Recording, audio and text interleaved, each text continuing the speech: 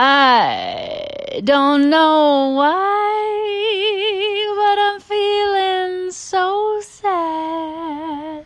Stormy weather. That was Billie Holiday. Oh, I thought it was Edith Piaf.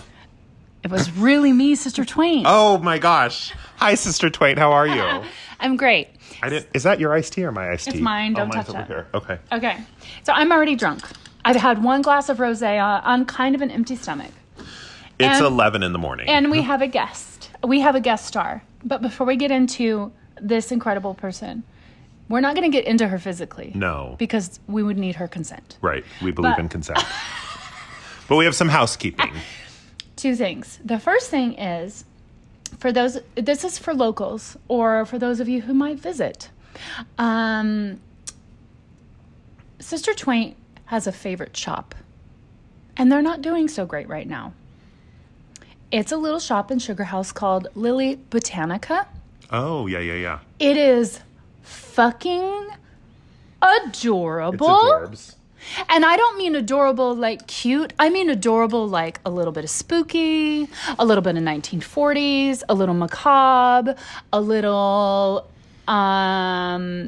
it's just this tiny shop run by this cute lady who always has her hair in two cute little buns on the side of her head. I mean, that makes us think of Princess Leia, but that's... A little bit. Yeah. That's okay.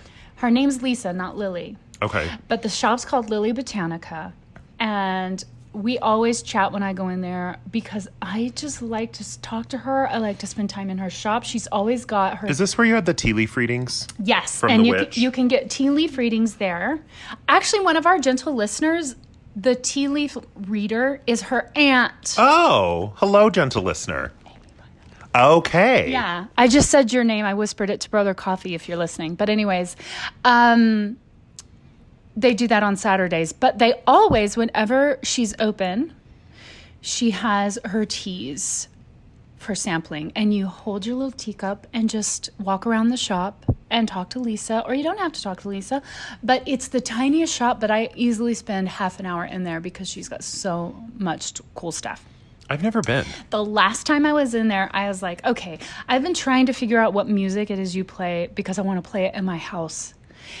And she's like, well, I just create my own playlist and it's just like this weird stuff and I wouldn't even really know like what to call it.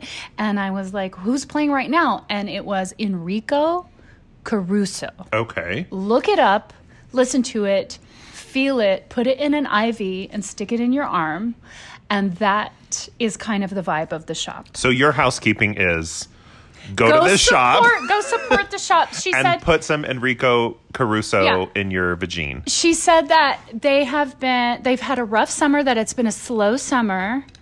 And if you just go in, you buy a little greeting card for someone that you know is having a birthday. Just go in, buy a little candle. Go in and buy a thing of tea. They've got stuff for your wall that's just like wall art that's just crazy. Everything's super duper affordable. And then maybe go in on a Saturday between 11 and 5 and have a tea leaf reading. Her name's Charmian. Charmian. Yes. Charmian? Is that like Charmaine with a Utah accent? Oh, Charmian. Charmian. You leave McKay alone. She's actually from England. Oh, okay. She's not from she's like Draper. this 80-year-old woman who wears these huge black-rimmed glasses and dyed red hair. She's a witch. Yes. I love a witch. Anyway, the other thing is we're having a party. Oh, that's what I thought your housekeeping was going to be. On September 6th, and we just decided this like an hour ago. September 6th at 7 p.m., place to be determined. But somewhere in like the greater Salt Lake area. Right. And if you follow us on Instagram, I made a post about it with my Venmo account info because we need Booze funds money. Yeah. for booze, food, and hopefully an event space. And hopefully a stripper. Just kidding. We're not going to get a stripper. I'm going to strip. Oh, okay. Sister Twain's going to strip. You guys, we're not rich. So we are not buying all your booze. So Sister Twine's going to strip. You're going to see all her stretch marks. I will mix drinks for you. Yes. But I can't afford all the Brother booze. Coffee will be making cocktails. And I will be wearing a unicorn mask. Just kidding. I won't actually be wearing a mask. No, you'll all get to see who Brother Coffee really is. If you don't know already. Yeah. So anyway. So that's our housekeeping. That's our housekeeping. And so we have a guest star today. She will be known heretofore as Rachel. Right. Hello. It's Rachel. Oh, it's Rachel. We're so excited. We're going to take just a quick little interlude and get into this. We are going to hear Rachel's story. Right. Do you remember in the 90s when everyone had the haircut called the Rachel? Yeah. That was a bad haircut. Why did everyone get it? Because it's cute. Is it?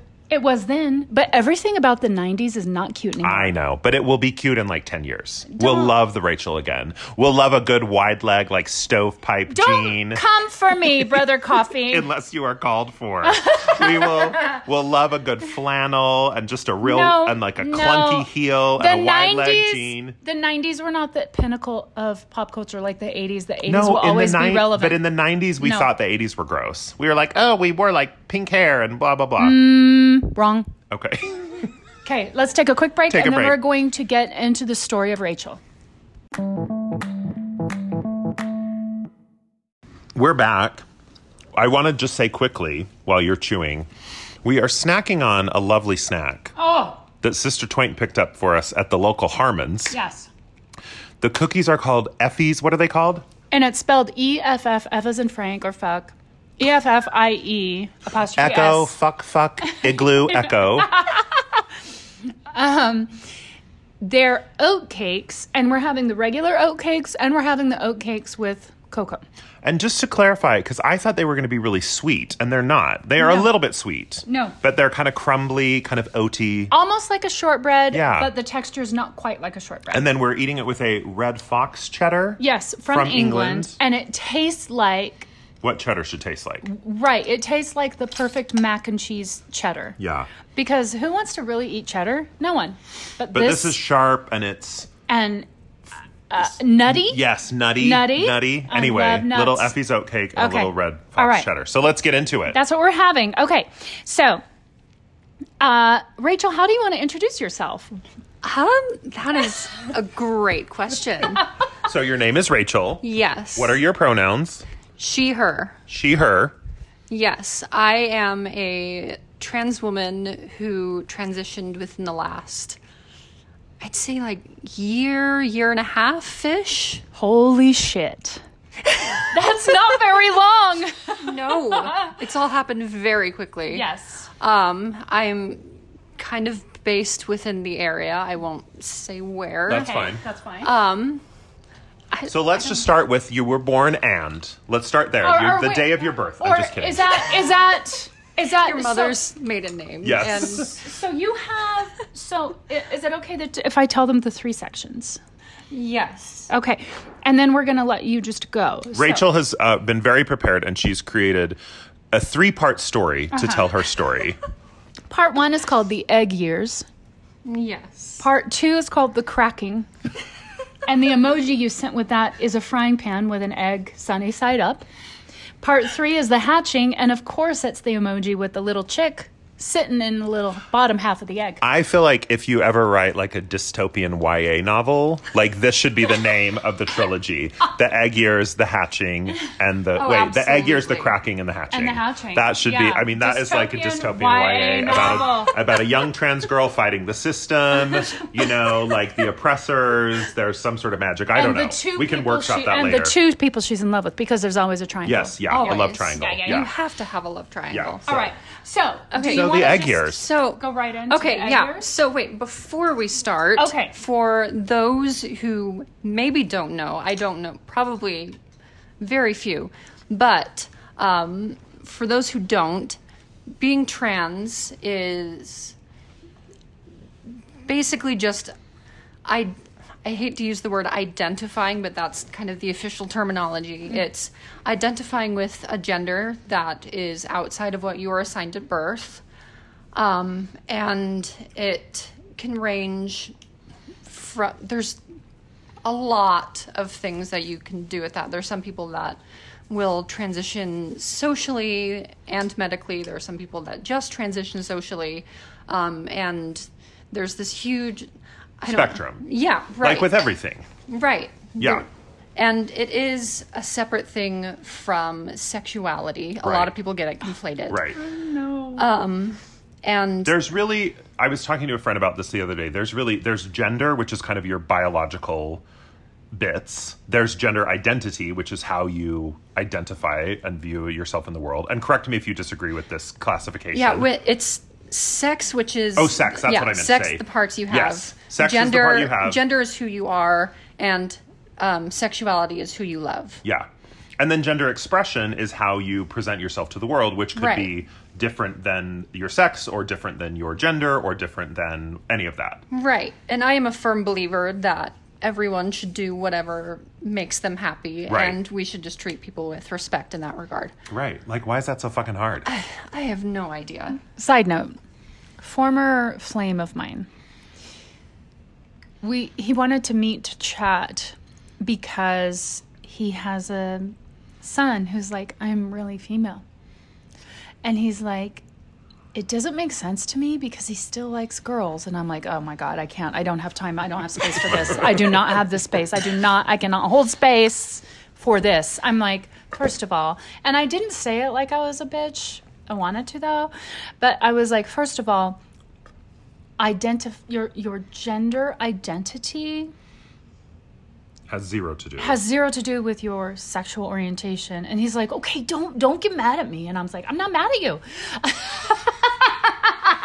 It's interesting to me because I feel like there is like this is kind of painting with a broad brush, but I feel like there's kind of a generational divide where younger people, for the most part, just kind of intuitively understand this. Like, you get to be who you want to be, you love who you want to love, you identify how you want to identify, and it just isn't a big deal. And then baby boomers, because they're the fucking worst, are like, wait a minute, what? How could this, just like, it just is it's like aliens from outer space for them. It has to be one or the other. Yeah, you like have to they fit into can't, a certain box, and it doesn't make sense and it does get hard to explain to them because you're just like, it's not that hard. All you need to understand is let people do and be and love who they want to do and be and love. Like, that's it. Yep. That's all you need to know. But they're like, I can't, boys are boys. And anyway. Yeah. Fucking boomers. Anyway, so back to what you were saying. Yeah, so just kind of giving a prefix as far as like what being trans means. There are a lot of people. I would say I am like the stereotype for a trans experience as far as the signs that I showed growing up and kind of the journey that I've taken as far as like how I've decided to transition and the things that I feel, etc.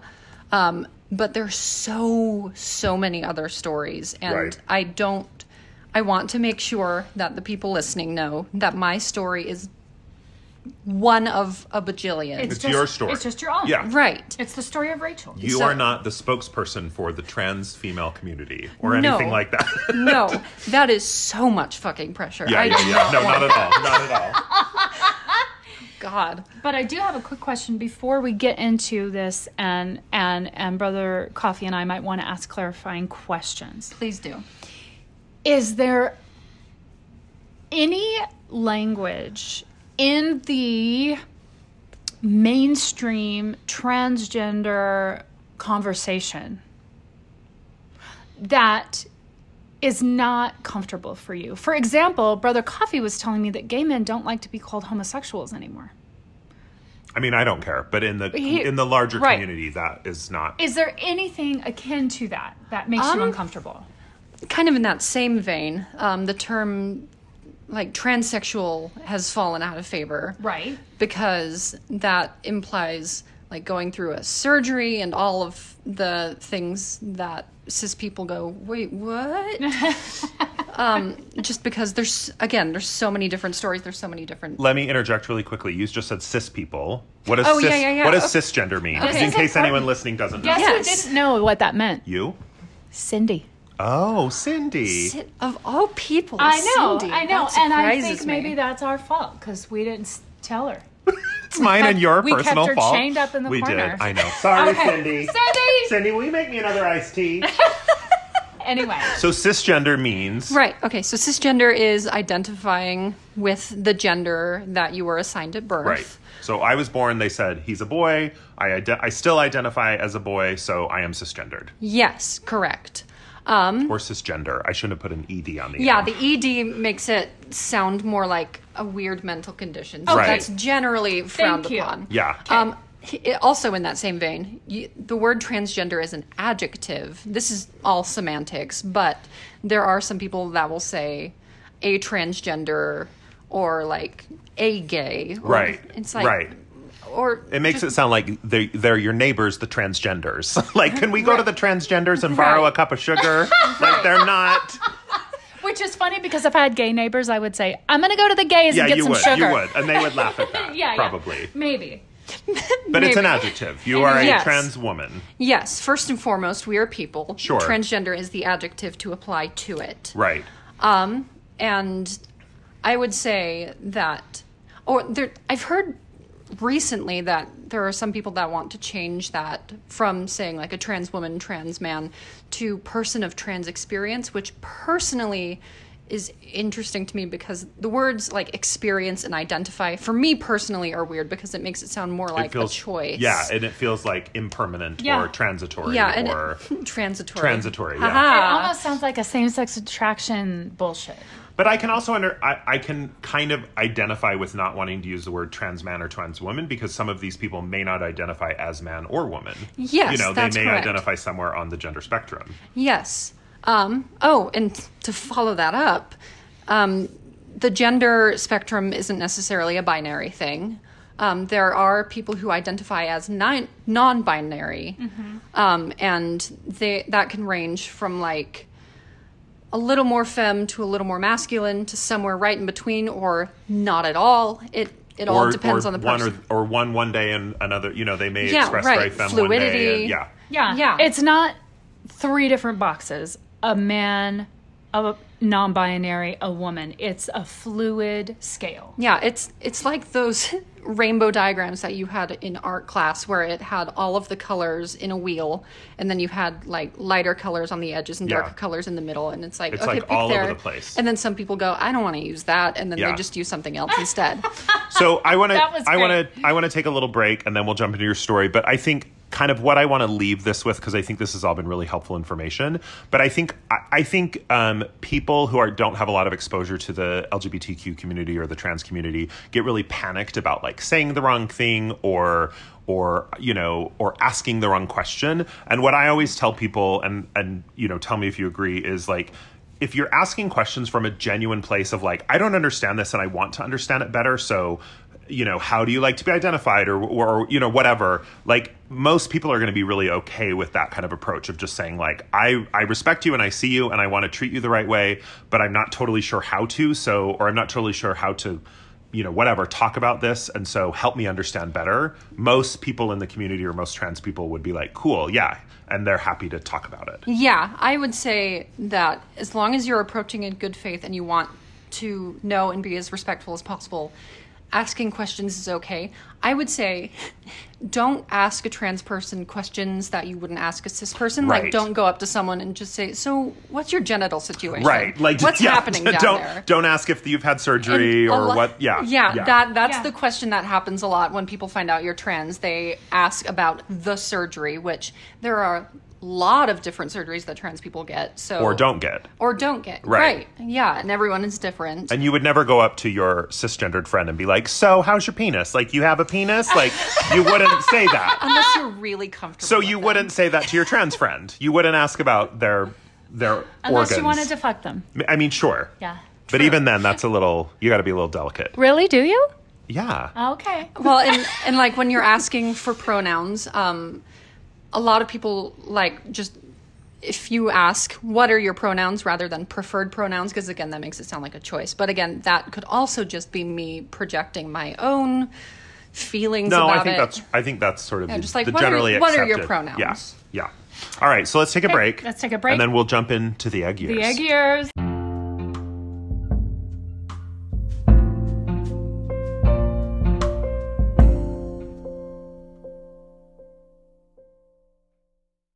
We're back. The egg years. Let's do this. Let's do this. So the egg years, Rachel, go. Okay, so quick explanation for the word egg in the trans community, or at least in like the subreddits that I frequent online, the word egg is usually used for a person who is trans and doesn't know it yet, who has not fully hatched. I didn't know that. I didn't know that either. I love that. Okay. Yeah, okay. There you go. And some people will also use that to identify as someone who thinks they might be trans but doesn't necessarily want to go into exploring that yet because it's terrifying. Oh, for sure. I mean, depending on the situation, some people have awesome, supportive, wonderful things and can just go into it, and then other people have... Anyway, so that's what an egg is in this context. So I grew up in Utah primarily, and like I said before, there were so many signs growing up that I was trans that looking back, I go, how the fuck did I not figure this out sooner? Are you going to share some of those? Oh, absolutely. Okay, good. I have lists. She's got a list. She's opening the notes app. This is fantastic. This is fantastic. Yeah, so growing up, I grew up with a younger sister who I'm still very close with. We're basically twins. And a lot of the same things that she liked were also the things that I liked. And my parents were pretty open-minded and just, like, didn't really care what we did in terms of interests that way. Because, I mean, they're toys. It doesn't matter. Right. I had a Barbie growing up. Like, when I was very, very little, I had a Barbie that I'd named Boobs. Oh, Boobs the Barbie! Yeah. And going. I think my parents used that as a sign that I was a straight boy. They're like, no, You just no, no, love no. those boobs. It's totally fine. Which, how old were you? Like 4? Oh, 5? younger. Okay. I was And- like maybe 1 or 2 at the time. Which is really funny that at like 2 years old, they'd be like, he just loves them boobs. You know, like, what? 2-year-olds? They don't know that. They're not sexualized. No. No, I had a fascination with boobs. Yeah. Still definitely do. Sure, fair. So does Sister Twain. I do. I love boobs so much. Both mine and other people's. It's a great thing. You guys, I appreciate boobs, but they're not my thing. Yeah, we know. I just wanted to make sure that the an ally. I wanted to make sure that the cis gay voice was heard. My people's voices have been oppressed for too long. We need the white male voice to be heard. Okay. Anyway, go ahead. God. Anyway. And growing up, there were a lot of... I grew up in the 90s, so there was a shit ton of different media about things that were morphing all the time. Oh. Like, there was Animorphs, there were Power Rangers. Oh. There were... This is great. I'm loving this. Yeah, and So you were attracted to things, or not attracted, but you were interested in things that would change from one form to another. Yes. That's so fascinating. I was super weirdly obsessed with it. So much so that I would have my parents draw the characters over and over and then have like a folding top to the paper where the faces would morph back and forth. Oh my gosh. Have you talked to other trans people in like these Reddit communities? Like, is this a common attraction, a common like obsession as kids? I haven't talked to a lot of people in person, but online there are a lot of people that will, when referencing those kinds of things from the 90s, they go, oh my God, that was me. I was obsessed with those things too. That is so interesting. Okay. And it's fascinating Okay, keep that... going. And there were always like those Disney Channel movies where people would switch bodies and then try really hard to switch back. And I would always go, but why are they wanting to switch back? I don't understand. Like, wouldn't you want to? Insane. Oh So my God. fascinating. It's super, like, again, looking back, I go, how the fuck did you not see this? But then Right. again, I grew up, this is another very important detail. I grew up Mormon. Right. And so... Shout out to the Moes. Yeah, so I grew up very much with the ideology and the thought process of this is the box that you've been given because this is how God made you, so this is how it has to Right, be. right. And so I didn't even have any opportunities to question anything because I was one of those super obedient Mormon children who just wanted to make her parents happy and do whatever she could to not kind of rock the boat. I just wanted to be obedient, get into heaven, and spend time with the family that I loved. Right. And I think too, like, even like now we are just starting to scratch the surface of talking about the trans experience in the world. But like, 10, 20 years ago in the 90s, like, we didn't talk about trans people. Like, it was not talk about it. I mean, I think we knew. I think we had heard the term, or we, but yeah, like it was very, very misunderstood and very not talked about. So I'm sure as a little Mormon kid, and the times that it was talked about, it was usually demonized or seen as super weird or like this or huge, perverse, or completely like Ace Ventura and shows like Maury and Jerry Springer, where they would have those features of my husband got a surgery to become a woman, and all the audience is booing them. Oh, yeah. I remember those very vividly. Oh, that's so sad. Which, again, looking back. So other things that I did that were very eggy of me. This isn't necessarily reflective of all trans women or even women in general. I had more female friends than I ever did male friends growing up. Mm-hmm. Like, I did have male friends, but I always found myself much more comfortable and more like myself when I was around the friends of mine that were female. Yeah. And I always chalked it up to, I'm just super close with my sister. I'm just super comfortable with her. And so I'm comfortable with all these other girls because I understand it. Right. And then I would hang around my guy friends. I'm like, I don't understand. Why are you so obsessed with drawing penises? I do not get it. It makes zero sense to me. Wow. Oh my God. Oh shit. Okay. I had a very similar experience as a gay kid. And again, before I even knew to use those words or identify that, I was always more comfortable around girls. And I never felt at ease around boys because I just felt like I didn't know how to just be comfortably masculine. Like it just, I couldn't figure it out, and it just always felt like off to me. Anyway. I'm same. Yeah. Fair. But I was always seen as like the more gentle child. Right. Like not a super masculine type person, but also still a boy at the time. Right. And they're just like, oh, no, it's fine. He's super sweet and super... Were you perceived gentle. as like feminine? Like, did you get teased for being feminine, or was it more just like gentle was more the There was word? a brief time in junior high I think I was, but I have blocked so much of that from my memory subconsciously that I don't remember. We'll get into that. Let's not pick that scab. No. But like going back into the morphing things, this might out me. This might remove my anonymity, but I have a copy of Harry Potter and the Chamber of Secrets, book 2, where right in the center, the chapter of the polyjuice potion, the one where they drink it and turn into the other people. My copy of the book, the spine is broken right at the start of that chapter. So when you put it onto its spine, it'll open up. It flaps open to the right to that potion. part, and it's absolutely thrashed. Because you read it a million times. Yeah, and I was just obsessed with looking at the one tiny illustration that they have at the top of the page. And again, I just wanted to take it and then keep taking the polyjuice potion over and over. But no, I was totally a boy. It's fine. And I was also a very creative child growing up in the Mormon environment where they encourage creativity so that you can play piano in sacrament meeting. Right. It's real. Yeah. And having creative parents, I would write stories a lot. And whenever I wrote stories, especially if they were in first person perspective, they were always from a female perspective. Mm-hmm. Just because I'm like, oh no, I understand it better. It's like, I just find it much more fascinating to write from that perspective. And then anytime I had to write from a male perspective, I'm like, this is so boring.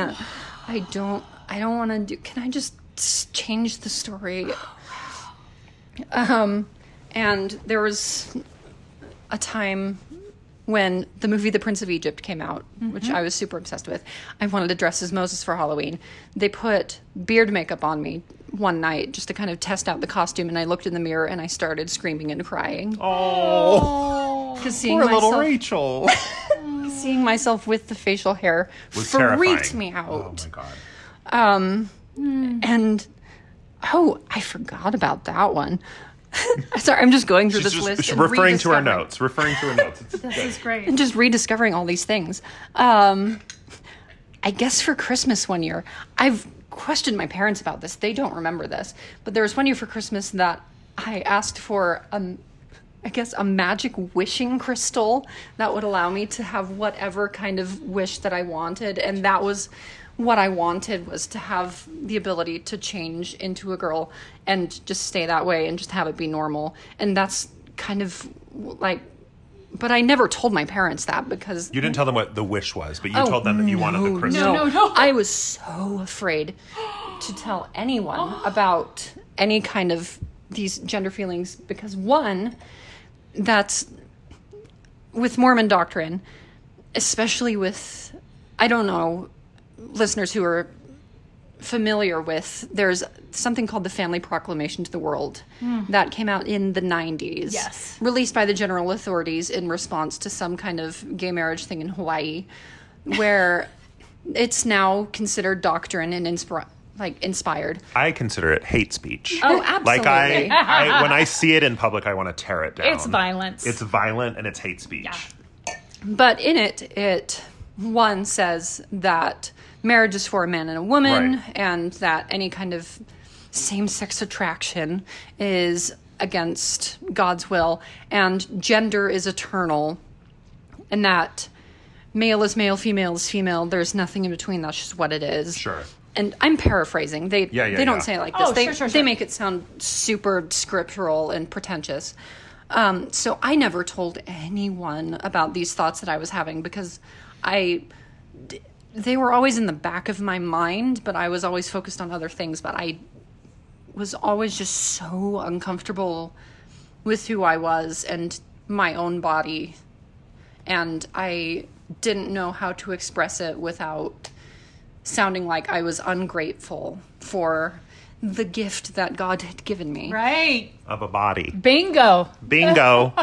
And also, I had the weird idea that everybody grows up praying to God and crying at night, wishing that they were a girl. Because This is what everyone does. yeah, that's what everyone does. Super normal. God. Um, Oh my God. Let's pause for a little break here because Okay. we've been going for a while, but this is fascinating, Okay. fascinating stuff. Are you okay? I'm okay. I don't know if you guys have noticed, but I'm really just listening and taking this in as a parent of a transgender child. I'm processing a lot in the moment, and Brother Coffee's really kind of leading the discussion here. That's fine. Okay. Okay, we're going to take a little break and then we'll come back to the rest of the egg years. We're back. Twain's having coffee because Twain really wants to process a little bit more efficiently. I don't know if I mentioned that I had one glass of rosé and was 3 sheets to the wind. Right. I don't think we ever decided how many sheets it really is. I think it's 3. It's fine. Like the saying. Twain's drinking coffee out of a mug that says, I can't even, which is feels appropriate. appropriate. You don't even know what to do with all this Okay. information about the Animorphs. So back Back to the to egg Rachel. years. Let's go, Rachel. okay, so during the break, I looked through this list and saw that it is a thing of 101 items. So I'm going to paraphrase. So and we're skip gonna forward. shorten it up a little bit. I could go on and on and on about things in media and shit that I found growing up that I attached to and went, I wish I could be a girl, and then suppressed it Right. for the rest of forever. Right. Turn it off like a light switch. Anyway. Yep, exactly. So growing up, I was always drawn to more girly things, but was very secretive about it.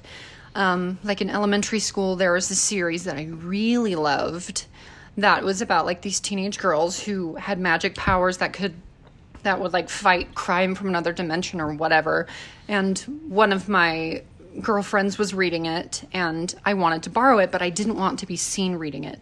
A lot of what I kind of did growing up was suppressing that's an understatement. I would try so hard to avoid any kind of appearance of anything girly, even if it was like in jest, because I was so scared of secretly enjoying it and not wanting to go back and falling away from this Mormon box that I had to fit into.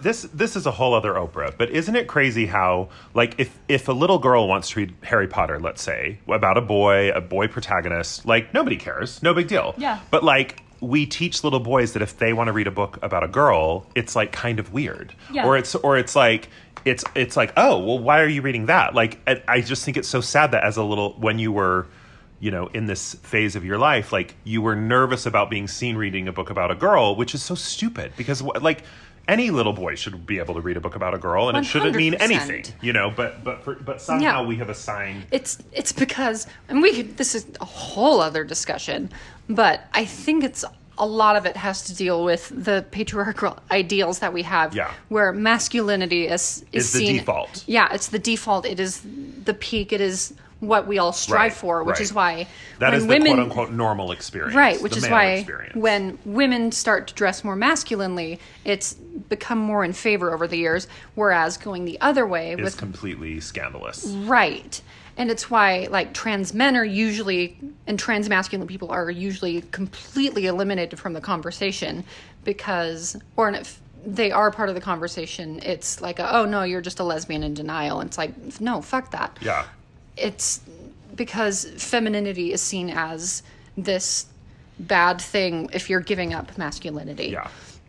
So anyway, that's a whole other. Yeah, that's its own podcast. Can of worms. But so relevant. Yeah. Yeah. So I was super afraid, but I was also super drawn to it.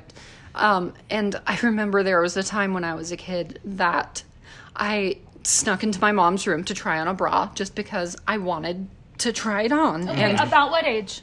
Oh, fuck. I don't remember. This was pre-junior high. So sometime during elementary school. Okay. It wasn't the last time. Okay. But I remember my mom ended up finding me wearing it, and she kind of gave me an out of, oh, are you doing that as a joke for your sister? And I said, that's what I'm doing. She's do you think your mom suspected something and was trying to give you an out, or do you think she was trying to make it feel more comfortable for her, or what do you think? My mom is still very Mormon.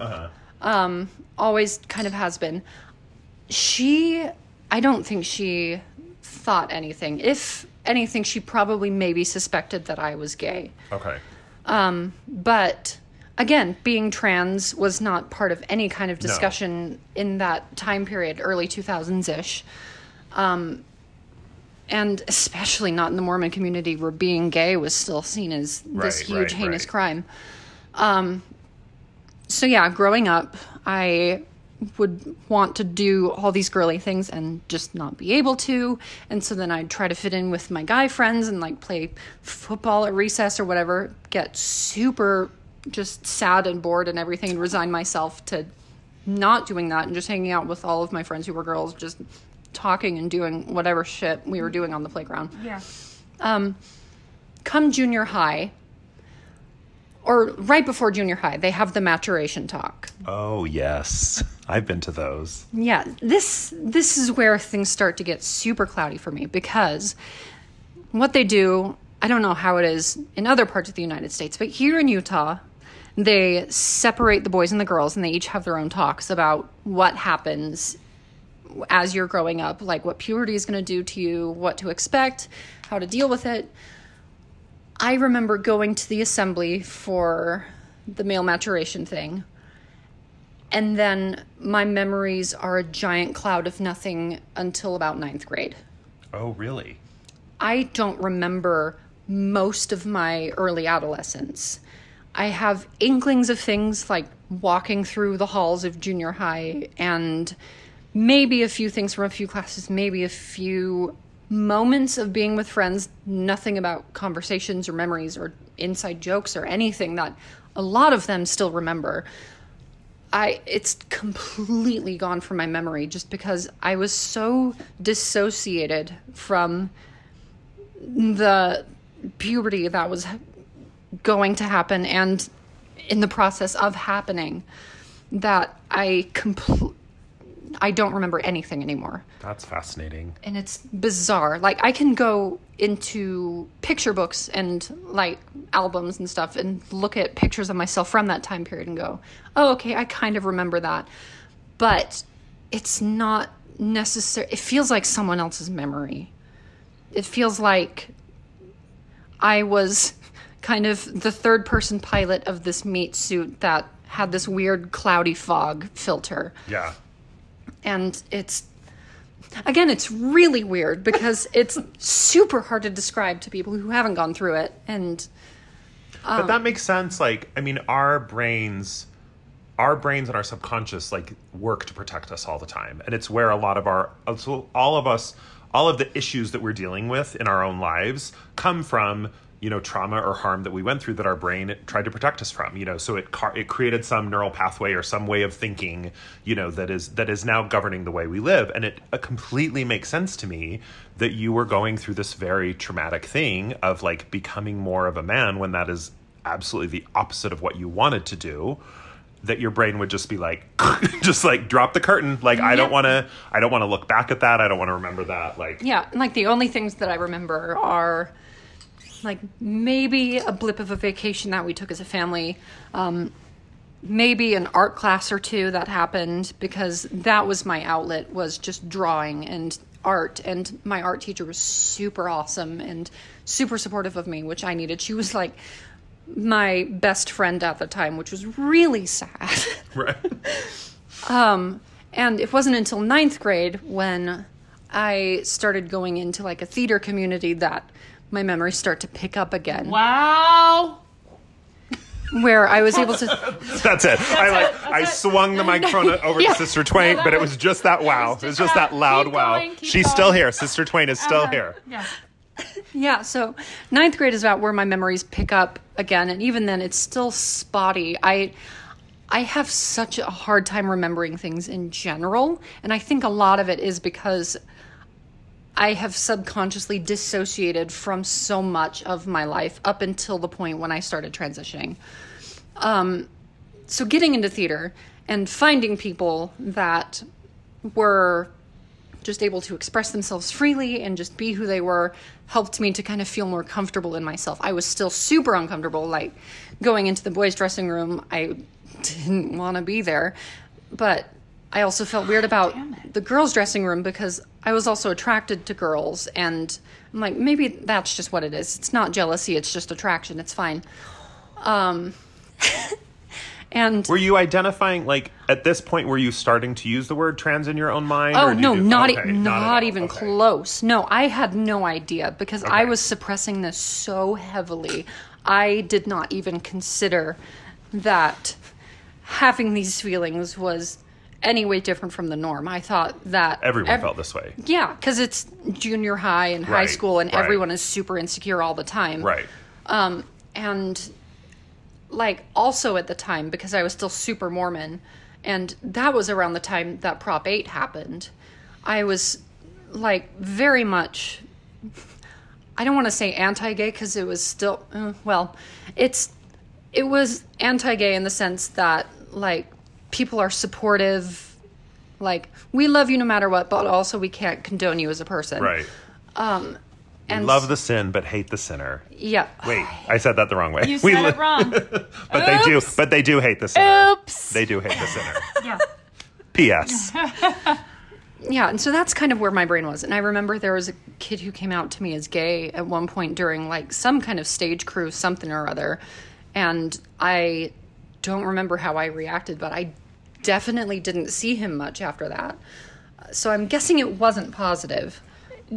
Do you think you don't remember because it was one of those moments, one of those coping moments like you had in middle school where it was traumatic, so there's a part of your brain that kicks in and a part that shuts out? Possibly. Okay. Anyway, keep going. Again, I just have a terrible memory in general. Okay. And it's only gotten marginally better with time. And estrogen. Yes. Weird how brains running on the proper chemicals can actually make them work better. So then I got into high school. Fabulous.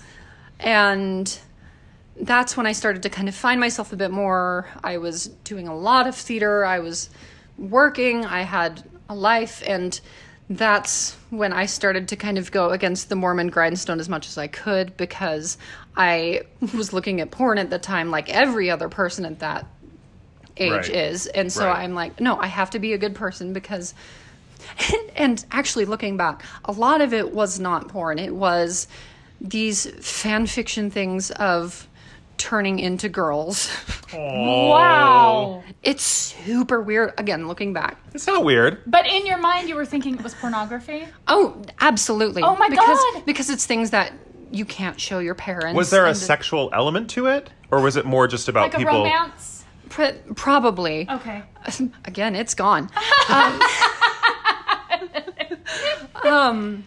But like being a horny teenager, I always just attributed it to that and then felt super guilty. And so. And you were always attracted to girls. Yes. Okay. And I didn't find out till later that I was bi. We'll get into that. Okay. But that's, I think, what kind of kept me stuck for so long from exploring anything else was because I was attracted to girls and because I was assigned male at birth. And that already was normal. That was already what you lines should be up doing. with Yeah. the box that we've been given. Yeah. So there's no problem here. You're Right. fine. Everything's great. Yeah. So then going into high school, I tried to be really diligent in following church leadership and like being in callings and doing things, but still feeling super uncomfortable being in the church for reasons I couldn't quite explain. And there were reasons I could explain, but didn't feel like I could because they always gave the masturbation talk in priesthood and always made everyone feel guilty. Because, like, only good people don't masturbate. And then you can tell everyone in the room has definitely masturbated at least once. I didn't masturbate until my 20s. Wow. Really? Have we talked about that on this show? This just falls in line with your self-hatred. It's fair. It's fair. Yeah. Not once as an adolescent. Yeah. With that note, we're gonna take a little break. Okay. I gotta go rub one out. Just kidding. Oh my Just God. kidding. Just kidding, you guys. So fucking We're gonna take a random. break and then we're gonna come back. That was violence. I'm sorry. I know. We're back. Let's do it. Are we to the hatching yet? Or are we still in the egg years? We can get to the hatching because this is where things start to cross over a little bit. This is where the shit starts to get real. Yes, and this, I will give a disclaimer, is where I'm going to kind of start skipping forward a bit because there are still parts that are pretty fresh in my, I don't want to say like trauma triggering type thing, but yes. But that's fair. But that. Yeah. Exactly that. I don't want to call it trauma, but I was But it is traumatized. exactly Yeah. trauma. Okay. Yeah, so I'm going to skip forward and then we'll get to the more fascinating stuff of the actual transition. Okay. I want to just interject something because Sister Twain ran into one of our gentle listeners who is a sex therapist.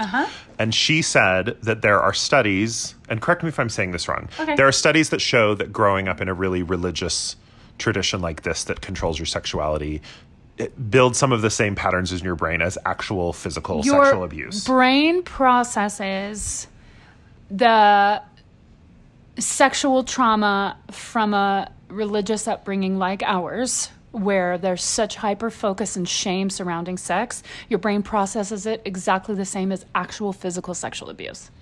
And I don't want to say that to, I don't want to, say that my experience is akin to someone who was actually physically sexually abused, because that's its own thing. But I think I feel the same way as you, that I want to sort of downplay what I went through as like, it's not a big deal. Like other people have big problems, but like we really did go through, anyone with this upbringing, there really is real trauma associated with that we have to work through. Yeah. So don't feel like you have to downplay it or justify like like what it was, because it was real trauma. Like it was trauma for you as a person. And sex therapist, gentle listener who lives in the Pacific Northwest, if you want to correct us so we have the right verbiage on that, on what we just said about sexual trauma, please send us an email or a message on one of our social media, and we will correct it on the next one. Right. Okay. So anyway, go ahead. Okay, so starting into the next chapter, the cracking. Book 2, The Cracking. Kraken. The Kraken. Oh no, that's a different book. Yeah.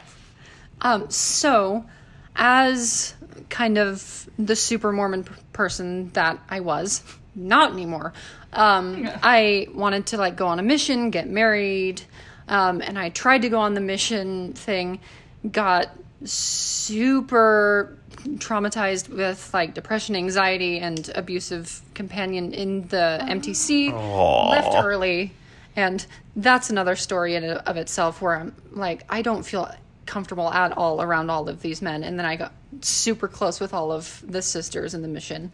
Of course. Shocker.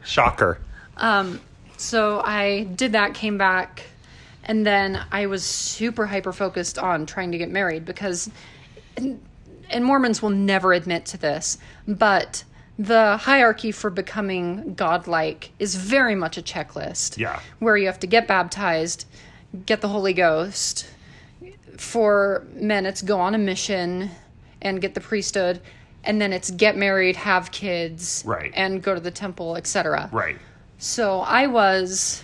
So you were just on to the next item on the checklist. Yeah, and so I tried the mission thing. Okay, didn't work. Now I got to find a wife. Yeah, and did the whole temple thing. Was super freaked out the first time, and then kind of just suppressed all of that the next several times that I went. Which is, I'm sure, so true of so many Mormons, that the temple was some traumatic experience. And I can't even imagine, especially like because the temple is very gendered, and it is very, you sit. Absolutely. The room is physically divided. The women sit together and the men sit together, and there are different aspects of the ceremony that the men perform than the women perform, and so it is very reinforcing, like, you're this gender, you're this gender, you're this gender. And you're not told anything beforehand. No. And I was under the impression, I went with my mom and like her family, and I was under the impression that I get to be with her and she get to explain things to me. Nope, not at all. She was on the opposite side of the room. Right. And I was super freaked out. Because for non-Mormons, there are many places in the temple where men and women are separated. Yeah. Even within the same room. Yeah. Yeah, the only place where they're not separated is when you get to the celestial room after all of the different ordinance and stuff that you can look up online if you're curious. They're sacred, not secret, though. So Right. that's what they'll tell you. But then if you ask them what they are, they're like, "Oh, we can't talk about it." They're like, "So it's a secret." No, they're sacred. Anyway. So yeah, I did that. Did the temple, did the mission thing, came back, found a girl that I really, really liked, and was super young when we got married, and I was very much insistent on us getting married, and I regret that now. Very much so, because I really wish that I could undo the things that we went through together and the trauma that I put her through in discovering that I was trans when we were married. So, moving into this, I discovered I was trans when I was married. Let's not put too fine a point on it, but here's what happened. So I think the way that I discovered it is, once we got married, we had the whole sex thing where it's like, oh, cool, now we can finally have sex. This is great. Loved being able to have sex, loved being able to be with her, and then I'd see myself in the mirror afterwards and go, what the fuck? I hate everything about who that is. Oh, wow. Oh, wow. Oh, wow. There was a post I saw, I think it was on Twitter recently, where someone's like, how would you explain gender dysphoria? For those who don't know, gender dysphoria is it's the medical term for the huge discomfort that a person has in their assigned gender or their perceived gender, and just the huge like bodily emotional discomfort and anxiety and anguish that comes with that. Not all trans people have gender dysphoria, but it is very much a part of many people's experience. And you definitely did. Like, you would see your body and just not... Yeah. The mirror was not my friend. So anyway, the thing I saw on Twitter was like, how would you explain gender dysphoria? And they said, imagine looking in the mirror and having an incorrect answer.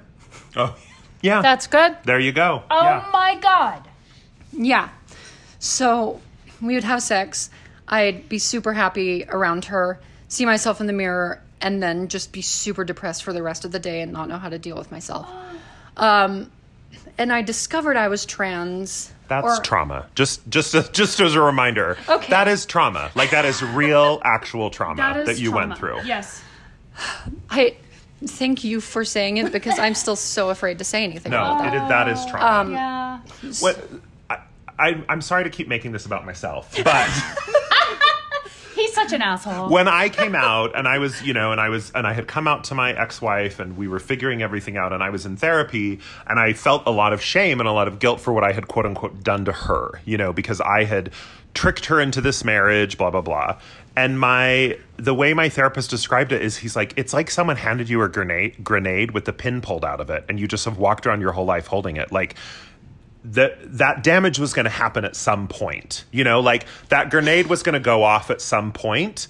Yeah. You didn't pull the pin out of the grenade. That was just handed to you. You just, obviously, like, yes, I chose to get married, but I made that decision under false pretenses and false assumptions that I had been taught my entire life. Yep. Yeah. So the grenade had to go off at some point. There was going to be collateral damage, like people were going to be hurt, but it wasn't that I was choosing to hurt them, but it was like, the only way through this is to let go of the grenade and let it explode and then deal with the ramifications of that after the fact. Yep. And in my scenario, and I'll touch on this a little bit, again, I'm not going to say a lot because I still feel weird and uncomfortable talking about a lot of it. In my experience, the grenade that I got, people questioned why I had it in the first place. Right. And why I would even be holding on to something and not tell anybody that I had it when I didn't know that it was there. Right. But again, that's later. So I'm going to release a video after the fact just of your facial expressions, Sister Twain, throughout this whole... Because Sister Twain is like at a Southern Baptist revival right now. She's just like lips pursed. She's got a fan. She's sipping her iced tea. And she's like, oh. Like there is a lot of like, you're at a revival. You're true. feeling the Holy Spirit right now. Yes. Testifying that what Rachel is saying is true. No. Yes. Okay, go on. I'm just not going to point the mic at you anymore today. Okay, Yeah. you have your own little moment here. Okay, Go ahead, Rachel. all right. So when I kind of started to maybe suspect that I was trans was not even a full year into my marriage. I didn't actually say or declare that I was trans. This is when I started to piece things together. And I think the moment I remember, I don't remember anything really leading up to it or how it started. I was in the bathroom looking at the mirror, getting ready to shower, just saying, why does everything feel so wrong? Just in my own brain going, why is everything about what I see just not correct? Answer. Yeah. Correct. Yeah. And then when I was in the shower at one point, I was thinking, why couldn't I have been born a girl? Why couldn't... And then it hit me, like, what if this means you're trans? I'm like, wait, what? Say that again. Like voices in my head. Because trans like people... Obi-Wan. Yeah. It was like Obi-Wan's voice. Kenobi. Obi-Wan Kenobi. Uncle Ben. Yeah. Yeah. Yeah, and I, being the super Mormon at the time, this was completely radical of me, but the first thought I had was, oh shit. I like that. It's a good answer. Because my immediate thought was, what's going to happen in my marriage if I try and even figure this out or explore it? Right. But like once that thought was there, like what if, it is so hard to undo that valve. Yeah. Because the pressure has built up for so long. Right. That trying to close that up again would be lethal. So I started doing some research, trying to figure out, took all the online quizzes of like, are you trans? Does this mean you're trans? Like BuzzFeed, like Teen which... Magazine. Yeah, all of the stupid ones, like, what gender is your brain? Right. Speaking of, there were times when I took that quiz earlier on in my life, and it always skewed towards female, and I'm like, oh, that's kind of cool. And then didn't think anything of it. That's on the list of 101 that we didn't go through all of. That one's not even on the list. I need to add it. Oh my God, oh my God. So then I kind of came to the conclusion that maybe this is what it was. I would say in March of 2016, And so I wrote this huge post and put it on the Ask Transgender Reddit or subreddit, and just kind of like an SOS saying, hey, this is my situation. This is what I've gone through. These are the experiences I've had. Could I be trans? And most of the responses were, I'm not going to say you're trans, but based on all of these different things, Right. very likely that you are. If it looks like a duck and quacks like a duck, girl, Yeah. you're a duck. So I then- love the respect, though, of being like, I don't want to identify you. That's for you alone. But however, That's fantastic. based on everything you've told me, yeah, you are. Yeah. And then at the time I was going to school, I reformatted that letter, went to the LGBTQ center of the school, and ended up giving that letter to the person working there, just kind of in secret, in passing. I'm like, I need someone to talk to in real life. But also, the second I gave the person the letter, I'm like, oh shit, I am on a path that's going Right. to destroy You're on a everything. path. Right. You're on You, a path. yep. Yep, I have set the ball You've rung rolling. the bell. Everything Yep. is going to be destroyed. And Let's pause for just a moment Okay. with everything being destroyed Okay. and take a little Yeah, break. Let's take a break. Let's take a break. You okay? I'm okay. Are you okay? Mm-hmm. Rachel's great. I'm great. Twain's at a revival.